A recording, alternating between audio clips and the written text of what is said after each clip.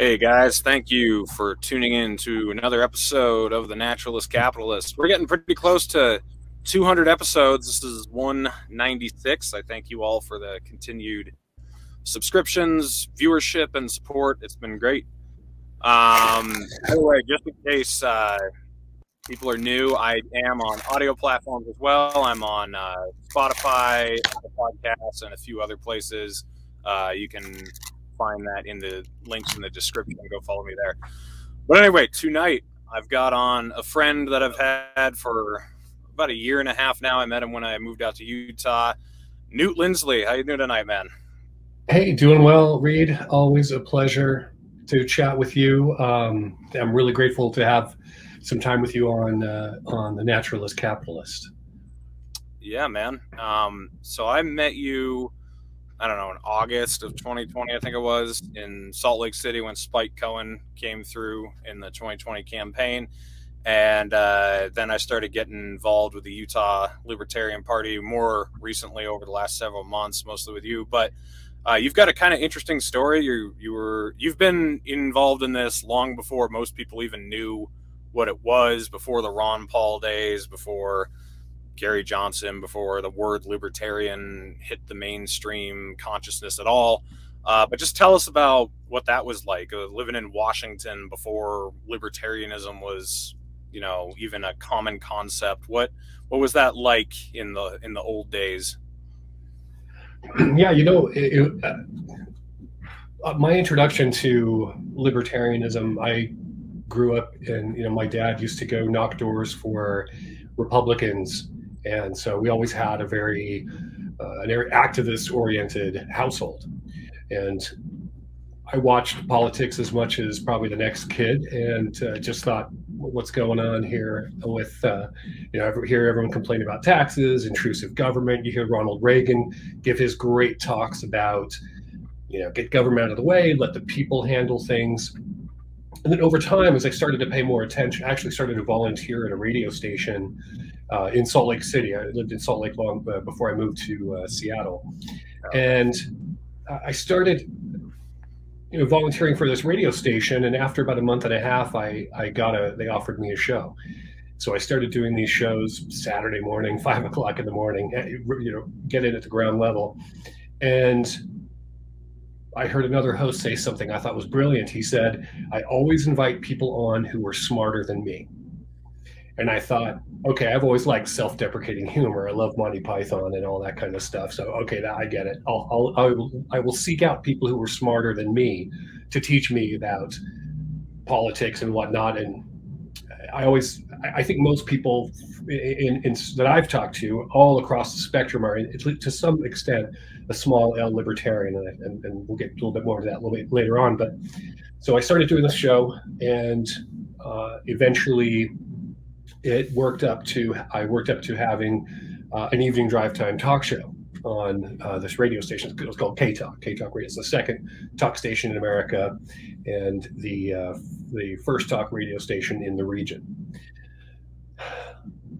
So I'm interviewing everyone. I have on Orrin Hatch, Senator Hatch. I have on people, and I'm asking a lot of questions from the independent sort of perspective. I always considered myself independent. And finally, one day I had on Joe Bookman and Rob Latham. I had on Jim Dexter, and these guys, I didn't know what the Libertarian Party was. That's who they were with. And they came on and just obliterated how Ronald Reagan made these wonderful conversation pieces, these great rhetoric speeches about getting the government out of the way, and then spending went through the roof, namely military spending. Thank you, Scott Horton, for if anyone wants to get enlightened as to the degree to that happening, Scott Horton's a great resource for that. Absolutely. And so at the end of this interview with Jim Dexter, who was the chair of the Libertarian Party at the time, he said, so do you believe in the initiation of force? Oh gosh, the NAP. Sorry, is that going to get this episode like strict? Is it going to hurt this episode to say the NAP? So Jim Dexter says, hey, if you don't believe in using force or violence to get your way, then you're a libertarian. And he had a little piece of paper, and I was like, yeah, I agree. I signed it. And he said, okay, you're a libertarian. and that sort of put me into that camp. And so ever since, and this is in late 90s, 90, 98, I think it was. So from then on, I just said, whatever I can do, I will lend. As much as I think the government is intruding into my life, I'm going to invest a similar amount of energy back to push that away, to end that. Right. Of course, anyone who's ever spent any time with the libertarian movement knows that that means different things to different people. We've been able to, from my perspective, we've been able to get a lot of our libertarian candidates into on the debate stage. And for me, those are probably the biggest. Actually, no, that's not true. The bigger victories came when I moved to Utah in 2009. We had a few big campaigns that the Libertarian Party helped, what I would say were instrumental in passing. One of them was the medicinal cannabis, getting that passed here in Utah, and then also there was a tax increase, including a tax increase on groceries from the Republicans here in Utah. And so that was, in order to get an initiative passed, you have to get a certain number of signatures in every county in the state.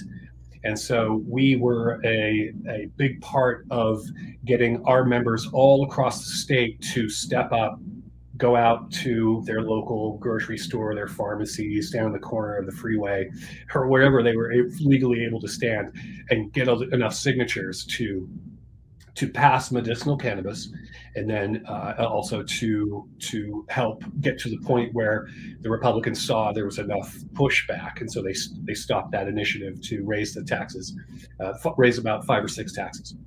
So you know, when you a lot of the frustration that I feel from people who get involved with the Libertarian Party or the Libertarian movement is very specifically about putting a candidate on the ballot. Most commonly, the most frustrating thing I hear is people get frustrated that they helped the candidate, they fought really hard for the candidate, and then the candidate didn't do that well. They didn't get a great, you know, they got 5% of the vote, or they got a small percentage, and so they get frustrated, and they walk away. And it's understandable. And I think it's because, as many people have pointed out, we've set our sights really high on getting that presidential candidate, on getting someone, you know, throwing that football through the small hole at the end of the field. And it turns out that the biggest successes that you can consistently have are when you get your people to step up on a local level. We had last year at convention, actually the past couple of years at convention, we've had many of the Utah elected libertarians who have taken police off of marijuana citations. We have had at least half a dozen tax increases at a local city level that we have been able to fight off. And it's a number of things, even pushing to sell the military vehicle for the unified police here in Salt Lake City. I mean, there's a lot of things that we've been able to do by getting those libertarians into the small local seats. I think the reason I wanted to start off with that, I really there's a lot of things I would love to talk with you about, but I want to actually get the politics out of the way first. And so I get a lot of frustration, and you know, I mean, you and I are both, we actually first met on Twitter, and before we met at the event for Spike, and we were talking about our support for Tulsi Gabbard, our support for, you know, various and sundry politicians. And one of the things that I thought was most interesting was that you get a lot of pushback anytime you deviate from the core of a certain position. And right. I think you and I both felt like we were really coming from the unity spirit of political activism. And yeah, the truth of the matter is that, you know, they say when people are criticizing bad politicians, and there's plenty to criticize, they say that a broken clock is right twice a day. So the difference is with the vast majority of libertarians I talk with, the opposite is true. And so if you want to take a look at, for example, Dave Smith. You know, you could say he's right about so many things, but like maybe one or two things he's you know, I'd love to chat with him about. But that to me is the beauty of this movement, is that Dave Smith says, if you disagree with me on immigration, let's have a debate. Let's have a talk about it. And which is to me the most refreshing and the most exhilarating thing, to have people who are stepping up to have that conversation. And it is in that spirit, I think, that the next couple of years hold the most promise. I know that I believe it was last year at some point, you talked about joining the Mises Caucus, and a lot of people are doing that because, and in fact, some of the Mises Caucus came to the convention last year and were elected in as executive committee. It was very peaceful. Utah did it right. We had a lot of Mises. There were over, I think there were like 25 people at the convention, and we elected a lot of Mises Caucus folks to the party very peacefully, and they've been working very hard to build the party. But the thing I love about that is their spirit of, we need to focus on being realistic, to really focus on these local races, has benefited the party, because a lot of people have been joining thanks to these different caucuses getting people excited about joining. A lot of people really want to see, they really want to have input on who the presidential candidate is next presidential election in 2024. Right. And it's quite easy, folks. If you want to be able to help pick that person out, then there are a couple steps. You join the national party.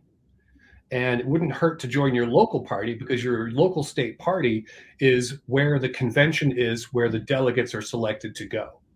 Now, right now, 2022 is the year for any of you out there who are really wanting to get involved in the 2024 process, because the number of delegates, and maybe I shouldn't be telling this because you're going to New Hampshire, but maybe it's a good time for a contest. But yeah. The number of delegates that New Hampshire gets, the number of delegates that Utah gets, are based upon the number of people who join the national party from that state. So if you want to have your state have an influence on selecting who that libertarian presidential candidate, and believe me, people, you can go off on the history of lame duck previous candidates that the Libertarian Party has had. I get it. I see the critiques. I can argue for and against all of those candidates, but 2024 isn't going to be a lame duck libertarian candidate. It's going to be a knockdown, drag out fight. It's going to be huge. And there are a few front runners that are sort of in the lead right now. But honestly, if you really want to have an influence, you can't be a shrinking violet. You've got to join your state party and join your national party and show up. Look at that's your state's website. Look at your state's social media. Look at how active it is. If you are in Idaho or Montana or wherever, if you live in your state and you're happy with one part of the Libertarian Party's activism, then help in another area. Maybe make phone calls. Maybe do, if you're good at talking to people, go to the booth that they have at whatever their events are. But honestly, that's how. If you want to have an influence, and no, I don't just assume that the entire audience is libertarian. I get it, but mostly, it's. I'm just laying the groundwork. I'm saying the silent part out loud so people can like plant that seed in their head. If you really want to have an impact in the 2024 choice, 2022 is when you start. Because if you want to be on that board, if you want to be at the state convention early 2024, and you want the people there around you to go along, you how to win friends and influence people. You got to use your skills to reach out and build those coalitions and build those groups, and that's how you do it. I'm giving there's the Dakota ring for the 2024 presidential candidate. There we go. So speaking of 2022, since we're getting politics out of the way first, in Utah we have a very good Republican senator, Mike Lee. And I know you were talking to me, I don't know, a month ago or so about the possibility of having him run in the Republican Party and on the Libertarian line as well, so that there isn't a third party candidate running against him trying to split the votes. Has there been any headway on that? And would you just explain how that works to everybody? Yeah. So one of the things, you know, if you believe in freedom of association, just to get that out of the way, if you believe in freedom of association, then you believe that a political party can endorse a candidate from any party. Now, of course, in many states, Republicans, Democrats, like in New York, for example, Larry Sharpe is an example of this. In many states, you are able to run as a multi-party candidate and get the endorsement from the Green Party and the Libertarian Party and a few different ones. The tricky part is that a lot of the states have it in their like the legislature, the government, not the Libertarian Party of Utah, but the government in Utah has a policy against split party candidates, and so one of the things that was some people have talked about, and there's a lot of buzz about this on social media, to do exactly that, to say the Libertarian Party, what if we got behind Mike Lee, and if the state tries to crack down on us endorsing Mike Lee, then we'll just, we'll have to maybe fight it in court. But again, it falls under that freedom of association. So it's both if the party and the state would go along with it. Now, here's the thing. Evan McMullin is throwing his hat in the ring, and he is running against Mike Lee. And of course, some would argue that for the Libertarians to run a candidate against Mike Lee, that it would hurt Mike Lee against Evan McMullin, and that's one of the reasons that this idea has been put forth. There's some logic to that. At the same time, there is some belief that if the Libertarians ran a candidate, they could focus on Evan McMullin's positions and say, and take the independent votes away from Evan McMullin. So really, this is quite a strategic, 3D chess operation going on. So who knows how this is actually going to play out? But that is something that people have considered. And so if you have someone run and they try to steal votes from the left, but also make Mike Lee wary that, wow, I really have to be as libertarian. I shouldn't be ashamed of running on libertarian positions. Like, you can steal from the left and make Mike Lee better at the same time. So there's a bunch of different ways to approach that, is what you're saying. Yeah, well, and so far I've been trying to look at Evan McMullin's website, and so far the only thing I've seen from Evan McMullin is, "Hi, vote for me. I'm not Mike Lee." And Rand Paul has the same kind of threat against him. It's like, "Hi, I'm not Mike Lee. Run against, vote for me." Right. And of course, there's a lot of money in running against whoever. But to be honest with you, I think we got to very seriously consider that. Would it make more sense to have to split the independent vote, knowing that the Republicans are most likely going to support Mike Lee, and that so again, this is all interesting strategic stuff, and this is the kind of stuff that we're going to be talking about at the upcoming events that we're having here in the state of Utah, that Libertarians are going to be talking about. It's another reason to get signed up to come to these events and help us strategize. There are some kind of interesting things coming down the pike. Some I can't really talk about just yet, but there's a lot of opportunity. There's a lot of opportunity coming next. Yeah, so let's talk about that. We've got the micro. What did you call it? The mini micro convention. The massive micro convention. That's it. Yeah, the massive micro convention. And honestly, anytime, any chance that you get where you can break bread with Scott Horton is a good day. And we are offering, if you go to the link, that'll be the link in the description, folks.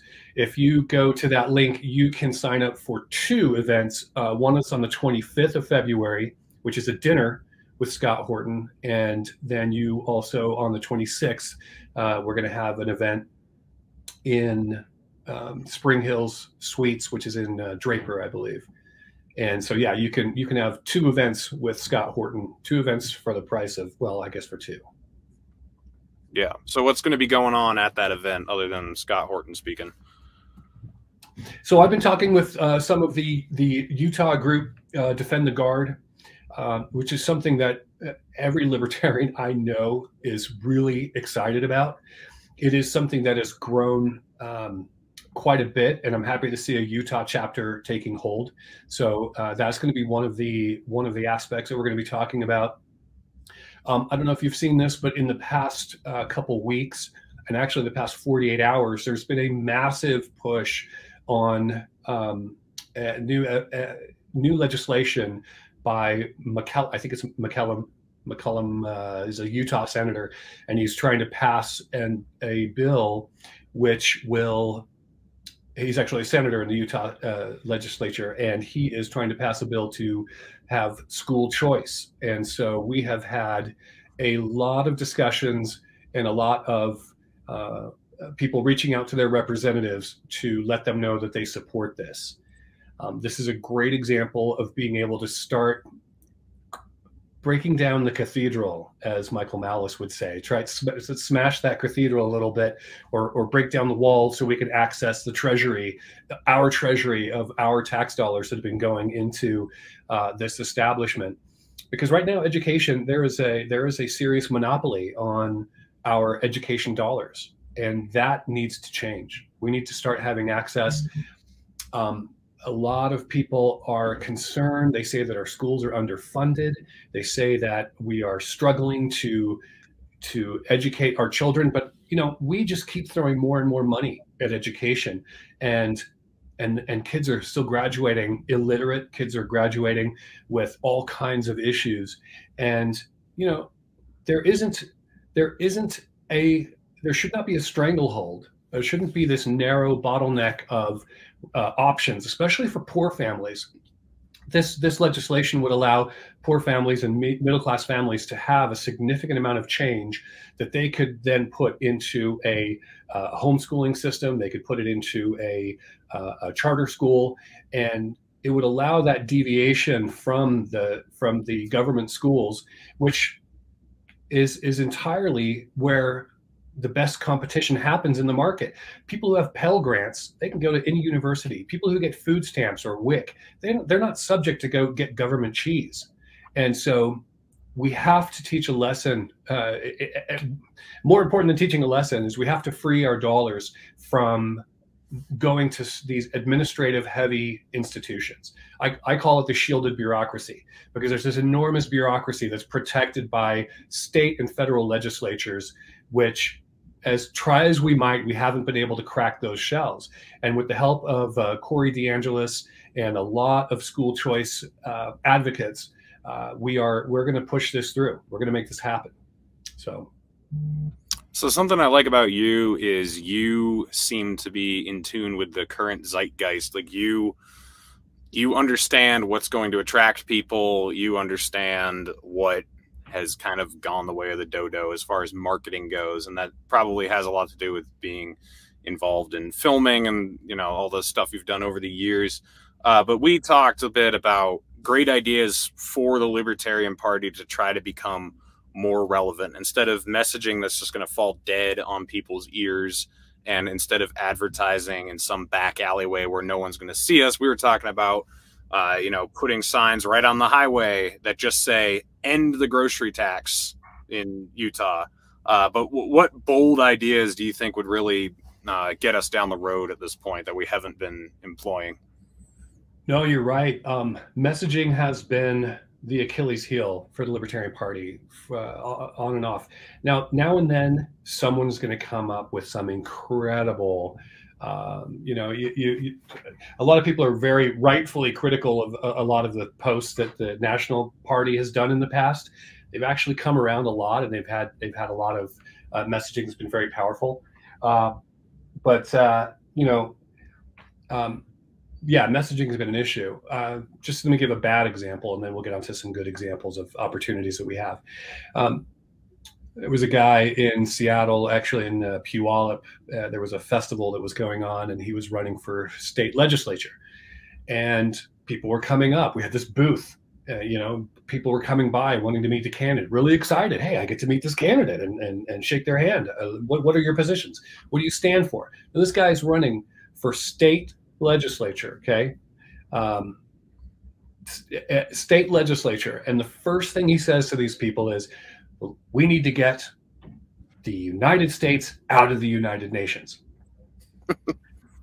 And so you're at this libertarian booth, this Washington State libertarian booth, and you're running for office, and you're telling these people that your most important thing is to get the United States out of the United Nations, and you're going to go to Olympia, where you're going to deal with education and liquor licenses and all that stuff.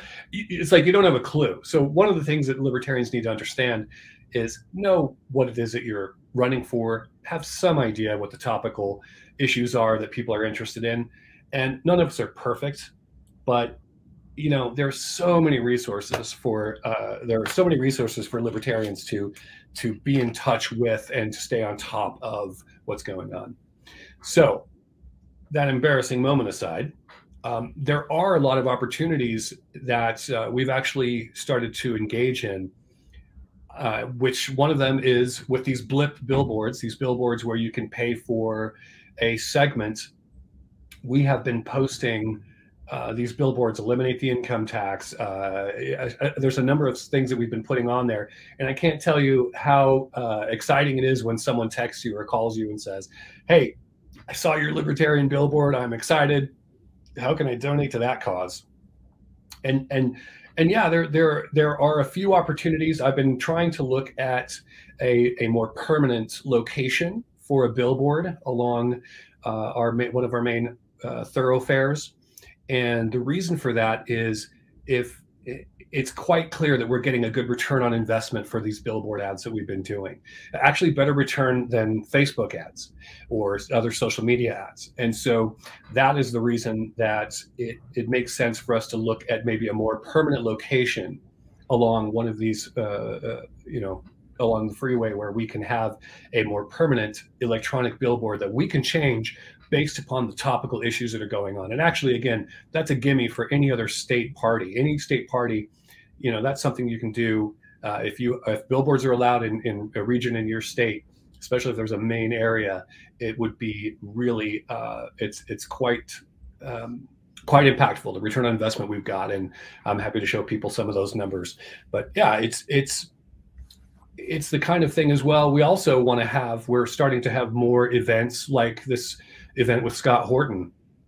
And each time we have one of those events, people can come and participate. And we've had people signing up for monthly donations to the party. And we're able to use those donations to pay for more marketing, to pay for candidate filing fees where applicable.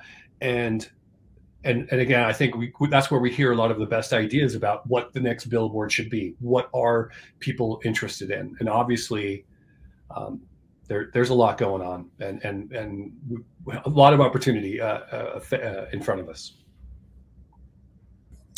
Yeah. So now that we have most of the politics aside, I wanted to talk about, people don't seem to understand that the left and the right are going to fluctuate as far as their adjacency to libertarianism goes through time, like through the decades. So, in the early 2000s, the left was probably generally a lot closer to us. I mean, there were the anti-war conservatives who existed. It's not like they didn't. Just like now, there are anti-mandate left-wingers who exist. There's just not as many of them.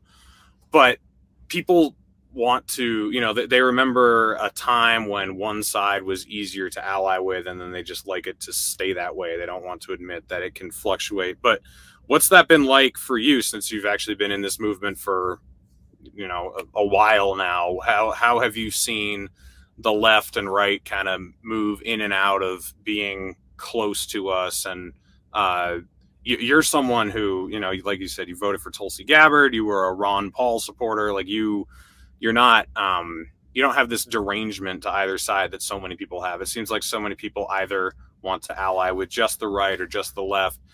You're the type of guy who says, hey, if I agree with you on something, I'm going to go with this. So what's that been like over the last couple decades, seeing that kind of flow in and out? Well, one of the things, Reed, that I like about you and like about your show is you're kind of like the spike protein of the libertarian movement.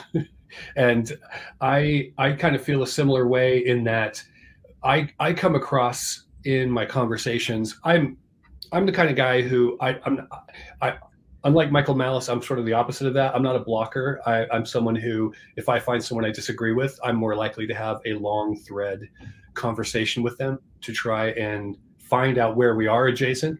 And a large number of the people who I am connected with on social media are, for me, I look at it like this: they're soaking in libertarian brine, because they'll post something about, from their left position, and I'm going to come up and say, yeah, libertarians agree with you. We don't think that corporations should be getting all of this money. We shouldn't be having all this pork spending going to these corporations.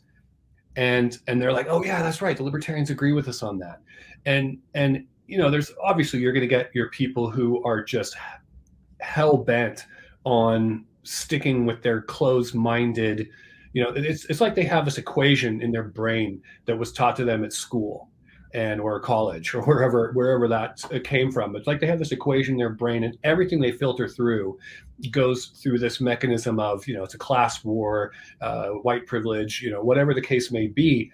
And by the time you get through all of this, there is some semblance of that person's true feeling that's coming out. People, let's just go right to socialism, communism, if we're going to start on the spectrum. People who support communism, those people have not the swastika, the sickle, hammer and sickle on their their page.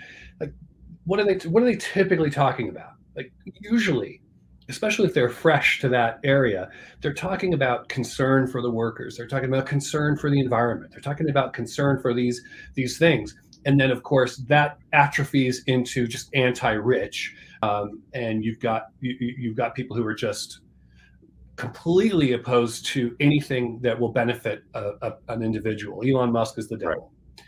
And so, for me, I kind of look at it like, tofu takes on the flavor of that which you cook it with. So if you cook it with pork, you cook it with this, you cook it with that, it kind of takes on that flavor. For me, I take that self-deprecating humor that I talked about earlier. And by the way, you got to keep humor. If you don't have humor in your life, you just get rabies. It's terrible. Absolutely. Keep humor in your life. But I take that self-deprecating element of myself, and I say, okay, I'm going to put my principles, I'm going to put those on pause for a moment. I'm going to try and hear this person out and see where they're coming from. And then how do you apply a free market solution to the problem that they're talking about? And so often it comes down to something as simple as saying, yeah, you're right. We should not be siphoning billions of dollars out of our community and giving it to the war machine. You're right. And in that process, they're going to come back, and again, they're going to see that you're coming from a place of agreement. By the way, again, the book that libertarians need to read is How to Win Friends and Influence People. And people don't care what you think until they think that you care. And really, that's the trick. So when you come across neocons, when you come across people across the whole spectrum, the idea is have a little bit of humility to engage with that person and find that middle ground. And usually 99% of the time, that middle ground, the solution is a free market one that will allow for ending the corruption that's happening. So that's my advice. Just be consistent. It doesn't help from what the game that I'm playing, it doesn't help to come up and just be hostile and block people. So you won't really find that from me. You'll just find those conversations that get people going. And I got to say, I've lost followers who thought I was you know, agreeing with the left, agreeing with people on the left, and or you know, like I talk about, you know, vaccines, and I talk about, you know, alternative medicines and early treatment, and I don't talk about vaccines like, oh, they're entirely evil. I talk about them like, why aren't we allowing, you know, why isn't the AstraZeneca one allowed in this? Why isn't there competition in the thing? Recently, I was posting about, you know, there's a university in Toronto that has developed a plant-based vaccine. Mm-hmm. And why don't we have that? You know, why are we focusing on this one trick, was this narrow anemic response to COVID? It just doesn't make any sense. So yeah, that's my perspective on talking to people from the left and the right. You know, we have to find that common ground. I love how Dave Smith does that. He's like, you know, I think he's quoting Frederick Douglass. You know, I'll work with anyone who's working for good, and I won't work with anyone who's working for bad. You know, and that's the heart and soul of the unity movement. Absolutely, yeah. And it's so funny that so many more right-wing libertarians seem to have an issue with that idea, when Ron Paul is one of the first people I learned that from. I mean, he was always working with Dennis Kucinich, and there was even I remember when Dennis Kucinich was running for president, there was an idea floated that Ron Paul should be his VP pick, and he wasn't against it. You know, and yeah. When Ron Paul had Tulsi Gabbard on his show, he was talking about how progressives are the obvious ally of libertarians, where we have crossover. And what he would say is, you know, there's this stupid idea that we all need to be moderates, that we all need to just kind of have this milquetoast middle of the line approach. And that's stupid. That's not you don't get anything done that way. What you do is you stay principled, you stand for what you believe in, and then if someone happens to agree with you on something, you both work together and get it done. And that's, you know, Ron Paul's the guy I originally learned that from. So it's just funny to see a lot of Ron Paul fans just be against that idea. I don't get it. Yeah, you know, and that's a good point. I will often, you know, people talk about, oh, you libertarians, you want to pull people off of welfare and you know, cut off NPR and do all this stuff. And I quote Ron Paul on that all the time. Ron Paul says, you know, people have paid into it, like Social Security and you know, those kinds of programs. Ron Paul says people have paid their whole life into the Social Security system. It would be a fraud for us to just step in and yank that away. So what do? We create an incremental program where your teenagers of today can maybe start at 5 or 10%, and they can choose. They can opt into a private program, and then eventually they will get they can get to a point where they aren't paying into that system anymore. And that system, whether it's in 5 years or 15 years, there's not really much debate that the Social Security system is going to collapse. We don't have enough youth going into the workforce to support it. We have so many reasons why that's going to collapse, and so it's. Well, what do libertarians have if not I told you so, you know? So we definitely, but yeah, that's the thing I love about Ron Paul is he really is about that coalition building, and I always keep that in my heart whenever I'm talking with people, because it does get easy to get frustrated. And I know there's a lot of, you know, people who are like collapsitarian, just let the world fall, don't. You know, thing about the collapsitarian thing that I can't take that path, because I have seen antidotes successfully applied to the political system. If I hadn't seen any, I understand. I'd probably be pretty frustrated as well. But I've seen antidotes applied. I have felt the success of statewide campaigns. I've knocked door to door and had local candidates that have won. And the more we do that kind of activity together, the better it's going to be. And I'll say one other thing. I had the collapse. Like today, you can go onto Twitter, you can go into these places, and you can see the full court push of, you know, don't vote, screw those libertarians, post-libertarian, yada yada. That's you know, and that's fine. You're welcome to do whatever you want, folks. That's totally fine. But Gary Johnson is a prime example of why that attitude, your attitude, people, is not helping the situation. The debates that used to be run by the League of Women Voters, who would have all the candidates on. The League of Women Voters would have the Reform Party, Ross Perot, you know, they would have the independents on. And actually, prior to Ross Perot, that's when the separation happened. But, you know, the League of Women Voters would have on all the independents, state offices for Senate race, they would have everyone on there. The Republicans and Democrats said, okay, we're successfully gerrymandering ballot access. We're now going to gerrymander debate access, and we're going to start raising the bar. We're only going to debate people who meet this threshold. And so, and yet we're going to keep calling this, you know, democracy. So the League of Women Voters gets pushed out of the process. The Democrats and Republicans take over the process, and they keep raising that bar. And you know, Ross Perot was the last one who was really able to get on the debate stage in a presidential debate. And then they raised it to 13%, they raised it to 15%. And Gary Johnson, on multiple of his two occasions, two big runs, he was just 2 percentage points away from getting on that debate stage.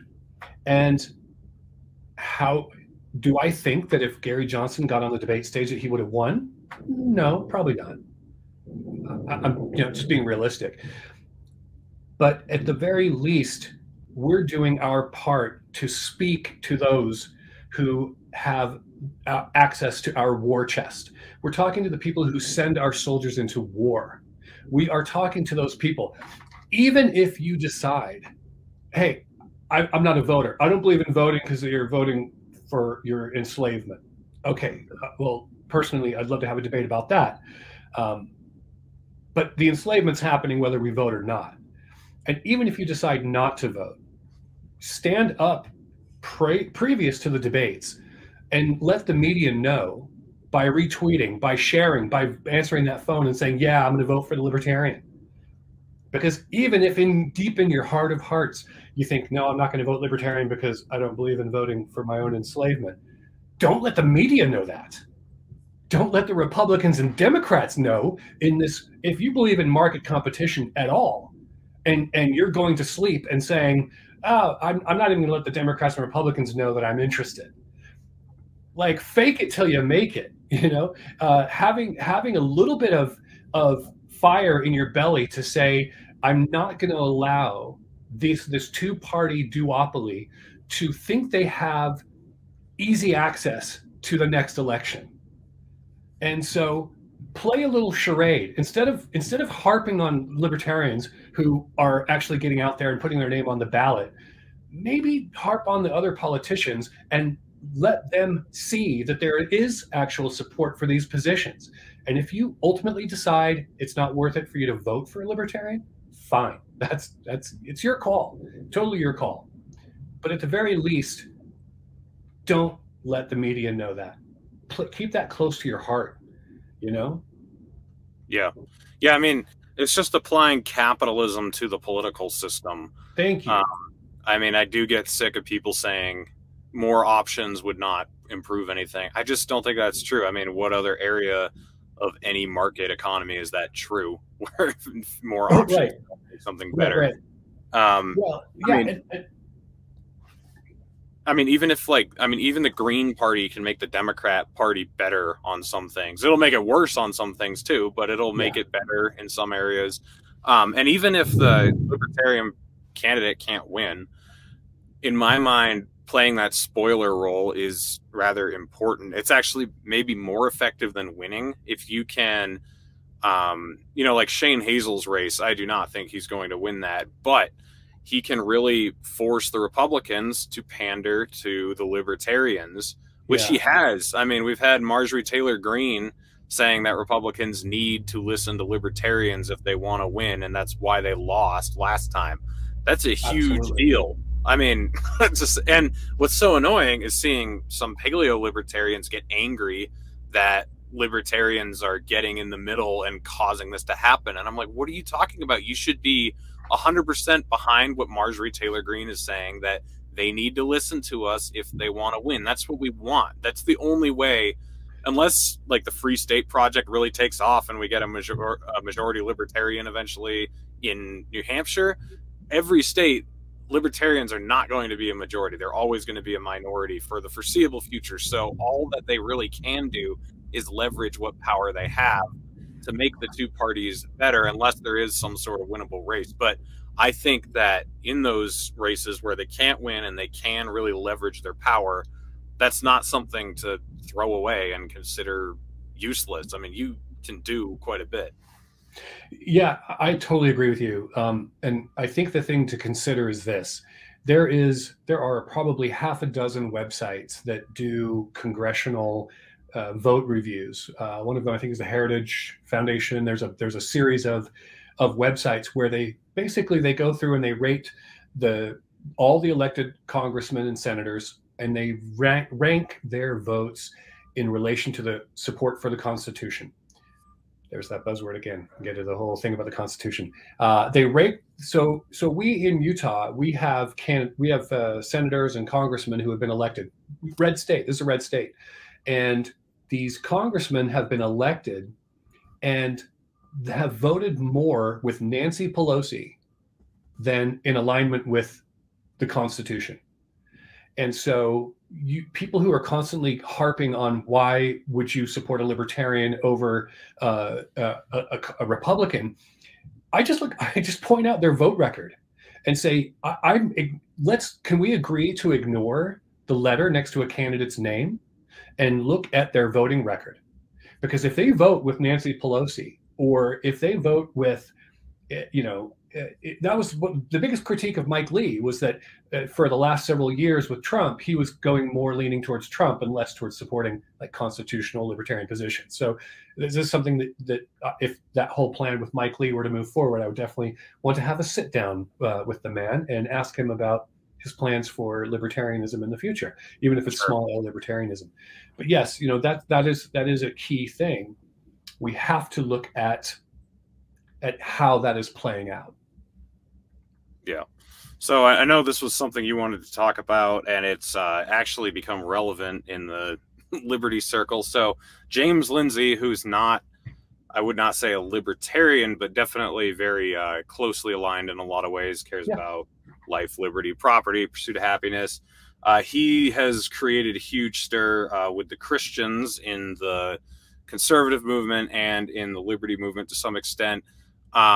And there have been some statements from conservative people saying that atheists have absolutely no place in a serious conservative movement. And then he shot back at them and it just escalated into a bunch of craziness. But the religion thing has always been a point of contention for some reason. And I don't remember it being that way, like in the Ron Paul movement. I mean, I wasn't super connected to that. I was still not a libertarian at that point and kind of young, but it seemed like something that almost never came up. And the same, frankly, with the Gary Johnson campaign. I don't remember religion ever being this big dividing line, but for some reason it seems to be now. Like it's becoming a litmus test. I think a little more on the Christian side, like if you're an atheist, then you can't really push for liberty and you don't really have any ground to stand on. And then there's some from the atheist side kind of taking shots at Christians, but I find this all very counterproductive and stupid. Like, I mean, I wish we could get back to a place where this is what I wanted to argue about. Like, I wish that we lived in a society where the most interesting thing is discussing what happens to us after we die. But frankly, we're not there right now. Like, I mean, there are way more pressing issues to me. I don't really care what you believe happens to anyone after they die. I don't care if you think horrible things are going to happen to me because I don't believe the right things after I die. I just care about working to undo this tyranny that is over us in this life that we do know we have, and we don't know if we have anything else. But I know this was a subject you wanted to talk about a little bit, so I was just wondering what your thoughts are. Yeah, it's definitely something that requires a focus and attention because of not just with James Lindsay, great interview, by the way, with him that you had, but yeah, it is something that I think needs to be taken out of the closet, or maybe returned to the closet. Yeah, return to the issue closet. is the issue is that from a political perspective, and you mentioned, like, was it there with the Ron Paul movement? Was it there with the other?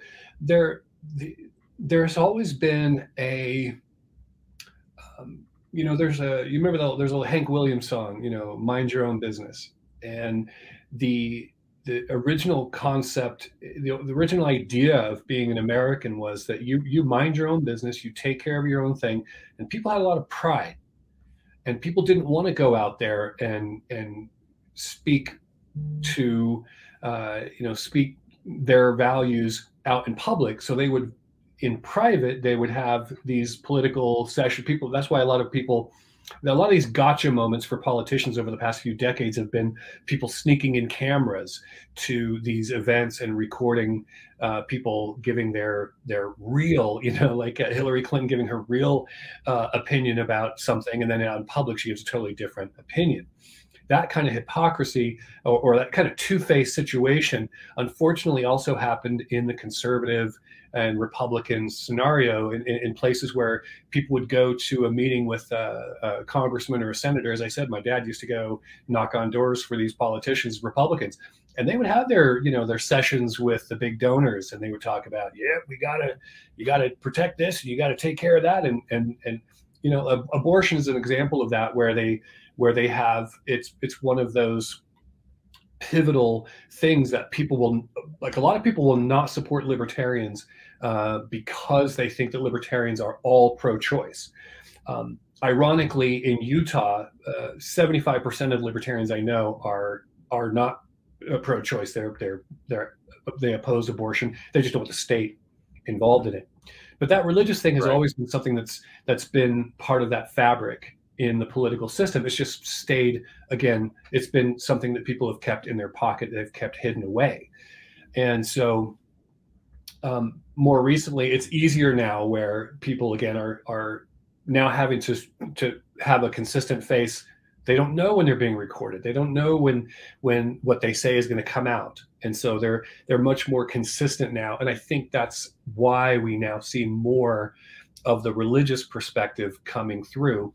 And then also social media has shifted. If you go back to, what was social media when it first started? It was, staying in touch with college classmates and staying in touch with family across states and those kinds of things. But it's grown into the kind of thing where, and maybe devolved is the right word, but social media has devolved into what it is today. And it's not done devolving, by the way. There's still a long way down to go. And that has peeled back some of the layers of protection that people used to guard these positions with. And so abortion, those kinds of things, despite the fact that fixing education, fixing the economy, strengthening families, strengthening the fabric of our society with economic resources, better education, and those kinds of things would reduce the number of abortions that are out there. So in other words, a libertarian Utah, a libertarian America, would see a reduction in abortions because you wouldn't have fathers in jail for nonviolent crimes. You wouldn't have this economic depravity for paying for all of the war machine and the political industrial complex. And so being able to keep those resources at home, being able to have good education, those kinds of things are what breed a stronger community. And, if you believe that it takes a village, then it certainly doesn't take a village deprived of all of its resources to raise a child. That's proven not to be true. So we've got to keep these resources close. So yeah, religion, I think the thing I really wanted to kind of hit on with you in this session was, and maybe did I answer the question about should religion and politics sort of be divorced? Or, obviously your religion is going to affect your politics, but right. Taking the religiousness out of it. So if you are religious, maybe you'll be pro-life, but to make the religion the qualifying factor for why you think that, you know. So if you're, I mean, if you're pro-life, that's like 100% fine. Or if you're not, or whatever, I mean, and your religiousness or lack of religiousness will affect that. But trying to use your religion as a justification for forcing other people to accept the same view is, I think, where it differentiates. Or, I mean, what we're seeing is, you know, there's a lot of people who are in the liberty movement who think that, you know, we need a religious overtone to the liberty movement, and that being gone is what is leading to the degradation of society, where that's just not what I heard Ron Paul say at all. And Right. Ron Paul is probably the most responsible for bringing a lot of religious people into the liberty movement, because historically it's actually been pretty atheist, like Ayn Rand, Mises, Rothbard, you know, even Hans Hermann Hoppe, you know, all atheists. Ron Paul probably brought most of the religious people into the movement, but he himself was defending the idea of putting, you know, of letting people put mosques up near ground zero, because he believed in property rights first, and the ownership of that, you know, land and those buildings would not be a government issue. So he put social issues behind, you know, removing tyranny of government policies. And I'm seeing people take it to the next level of, you know, the problem is that we don't have prayer in schools anymore. The problem is that we don't have these fundamental religious roots anymore. That's what's, you know, bringing all this hell upon us, where I never heard Ron Paul talk like that. And it's, I don't know, that's where a lot of the friction is coming these days, I'd say. Yeah, I think you're right about that. If you look at, and to sort of what I was saying earlier about how a lot of, like, religion has always been there, but it's been buried in the fabric of the political movement. And the evidence for that, I would say, is how how the Republicans have, well, I guess Democrats have done it as well, but the support for Israel is one example of that, where the policy is, you hear at CPAC and you hear at a lot of those conservative events where, you know, people have really talked about that's where a lot of the earlier versions where I heard people saying we need to support Israel because the Bible, you know, the Bible says we need to do so. And so for me, that's an example of where that fabric has always been a part of and I can't say the conservative movement, because obviously Democrats have also been very supportive. And, you know, and the thing I really that kind of comes to mind is I had the Libertarian Party of Washington State, we had we actually had a rabbi from Israel come and talk, and his whole perspective was exactly about what Ron Paul was saying. He said Israel is strong enough to support itself financially. Right. We don't need American dollars, and by taking those American dollars, you know, it is the servant that takes the money, and if we were to stop taking the American dollars, we would be able to act as we choose against our enemies and so forth and so on. So, you know, it isn't, but again, people have this determined factor that they want their views to be. It's the misunderstanding of the term democracy. You know, if 65% of Americans believe such and such, well, then that means the government should do such and such. And religion is one of those things that we've allowed ourselves to be educated into the wrong way of thinking about the American government. And, you know, you definitely can blame the education system. That's why that needs to be corrected. But it is that right now that we're contending with. So maybe how do you unring that bell? Maybe is the question. How do you decouple the religious push? Strangely enough, the Mormon religion has a very fascinating story in its if you go to a Mormon church, you will, or the Church of Latter-day Saints, you would hear about the war in heaven.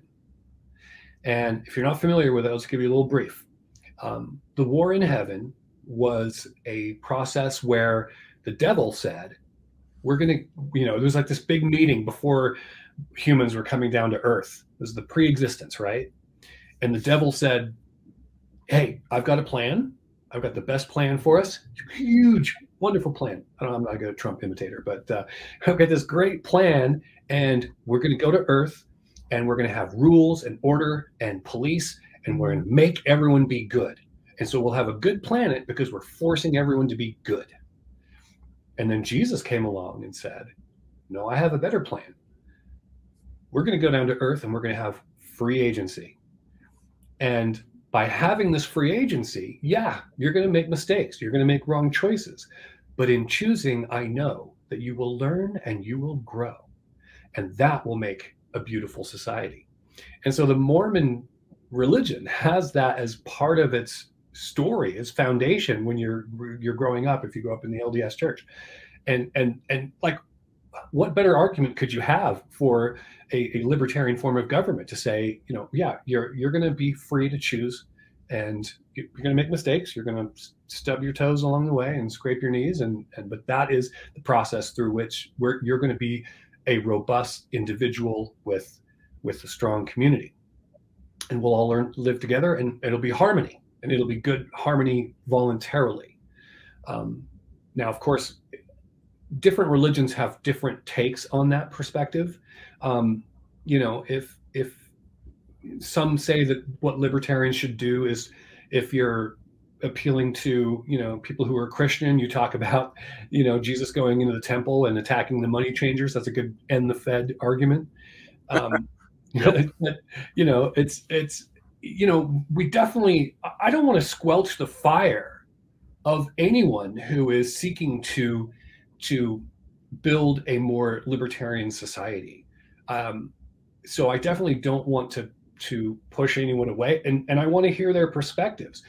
Again, I would say that if we can have that conversation. By the way, I'm so happy with your podcast and how it's exploded and grown.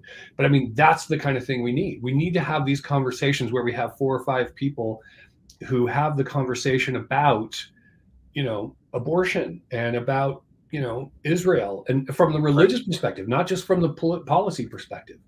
And, because again, I think the truth of the matter is that finding out why people choose to have an abortion, finding those reasons is the same with the drug war. I'm trying to not segue too much, but the drug war is a great example of a single policy that has cancerous roots going into so many areas.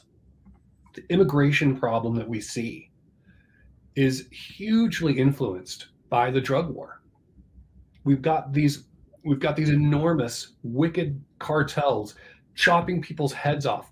You do not want to look at the newspapers, the news media from Mexico and from South America. You do not want to look at the violence that these cartels do against regular citizens, like students who protest. The bus disappears. There are journalists who disappear in Mexico who report on the cartels, and that's because these guys make billions of dollars, and we fund their cartels through our drug war.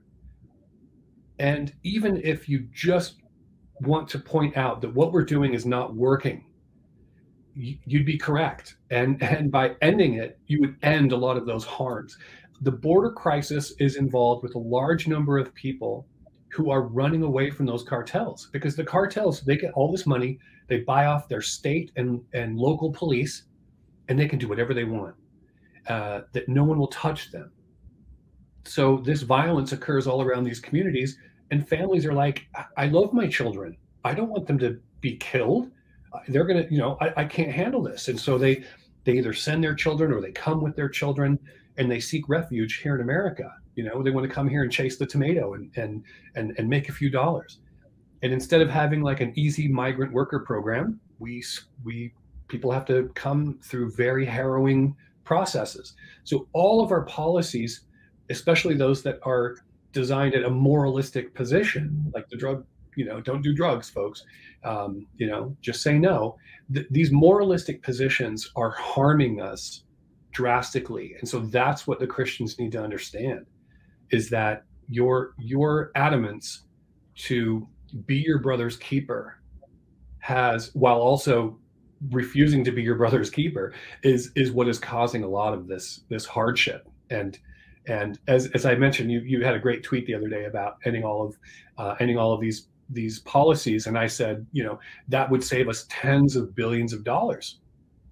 The libertarians are not a third way to run the government. The libertarians are the ones who are pulling the plug and draining this. I almost said swamp. Libertarians are the ones who are pulling the plug and saying, stop all this wasteful spending. Stop taking this income tax. Leave that with the people. If you look around, I suggest to people, look around your neighborhood and imagine a 20 or 30% increase in the economic power around you. Now think about your favorite, this is a Harry Brown line, by the way. Think about your favorite government program. And if you had to give up your favorite government program in order to get rid of the 87 bad government programs, would you be willing to do that? Find a way to have NPR funded by local donors instead of going through the state. Right now, people talk about welfare as one of the most critical things we have in America. The government takes 90 cents of every dollar that we pay for welfare. So when you think, oh, I'm helping out the poor, I'm helping people out who need food, the government is this big fat middleman that takes 90% of that energy, that fiscal energy, and they pocket that. That's their jobs program. It's their jobs. It's their job to take all this money from us instead of us having it get its full fiscal value. And there are issues with the homeless. There are issues with the poor. But again, imagine for all a 20 or 30% increase in the economic strength in your community. That is huge. We didn't go into agnosticism, but I don't want to take too much of your time. Oh, that's fine. Yeah, I mean, I was a foreman on a job doing power lines for a while back in New Hampshire, and sometimes I'd have 5 or 6 people working under me, and as long as they got the job done and they got it done right and they did it safely, they did not have to do it my way. If they had a different approach, but we ended up at the same, as long as it was done in a timely fashion, done well, and done safely, that's all that mattered. So I feel like people should start taking that approach with religion when it comes to libertarianism. Like if you arrive at libertarianism through a religious philosophy because you think you're a steward of the earth, and you get your ideas of self-ownership through biblical terms, fine. If you don't, if you get it through natural law and, some Darwinistic approach, cool. I don't care. Like, as long as we're all libertarians, we've all arrived at the same destination logically.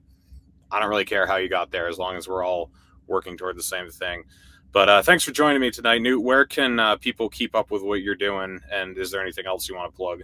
Yeah, I definitely want to. I talked to Scott Horton earlier today, told him about, went over the agenda for the event coming up. And I definitely recommend that people check that link out down. I'm sure you'll have that in the description.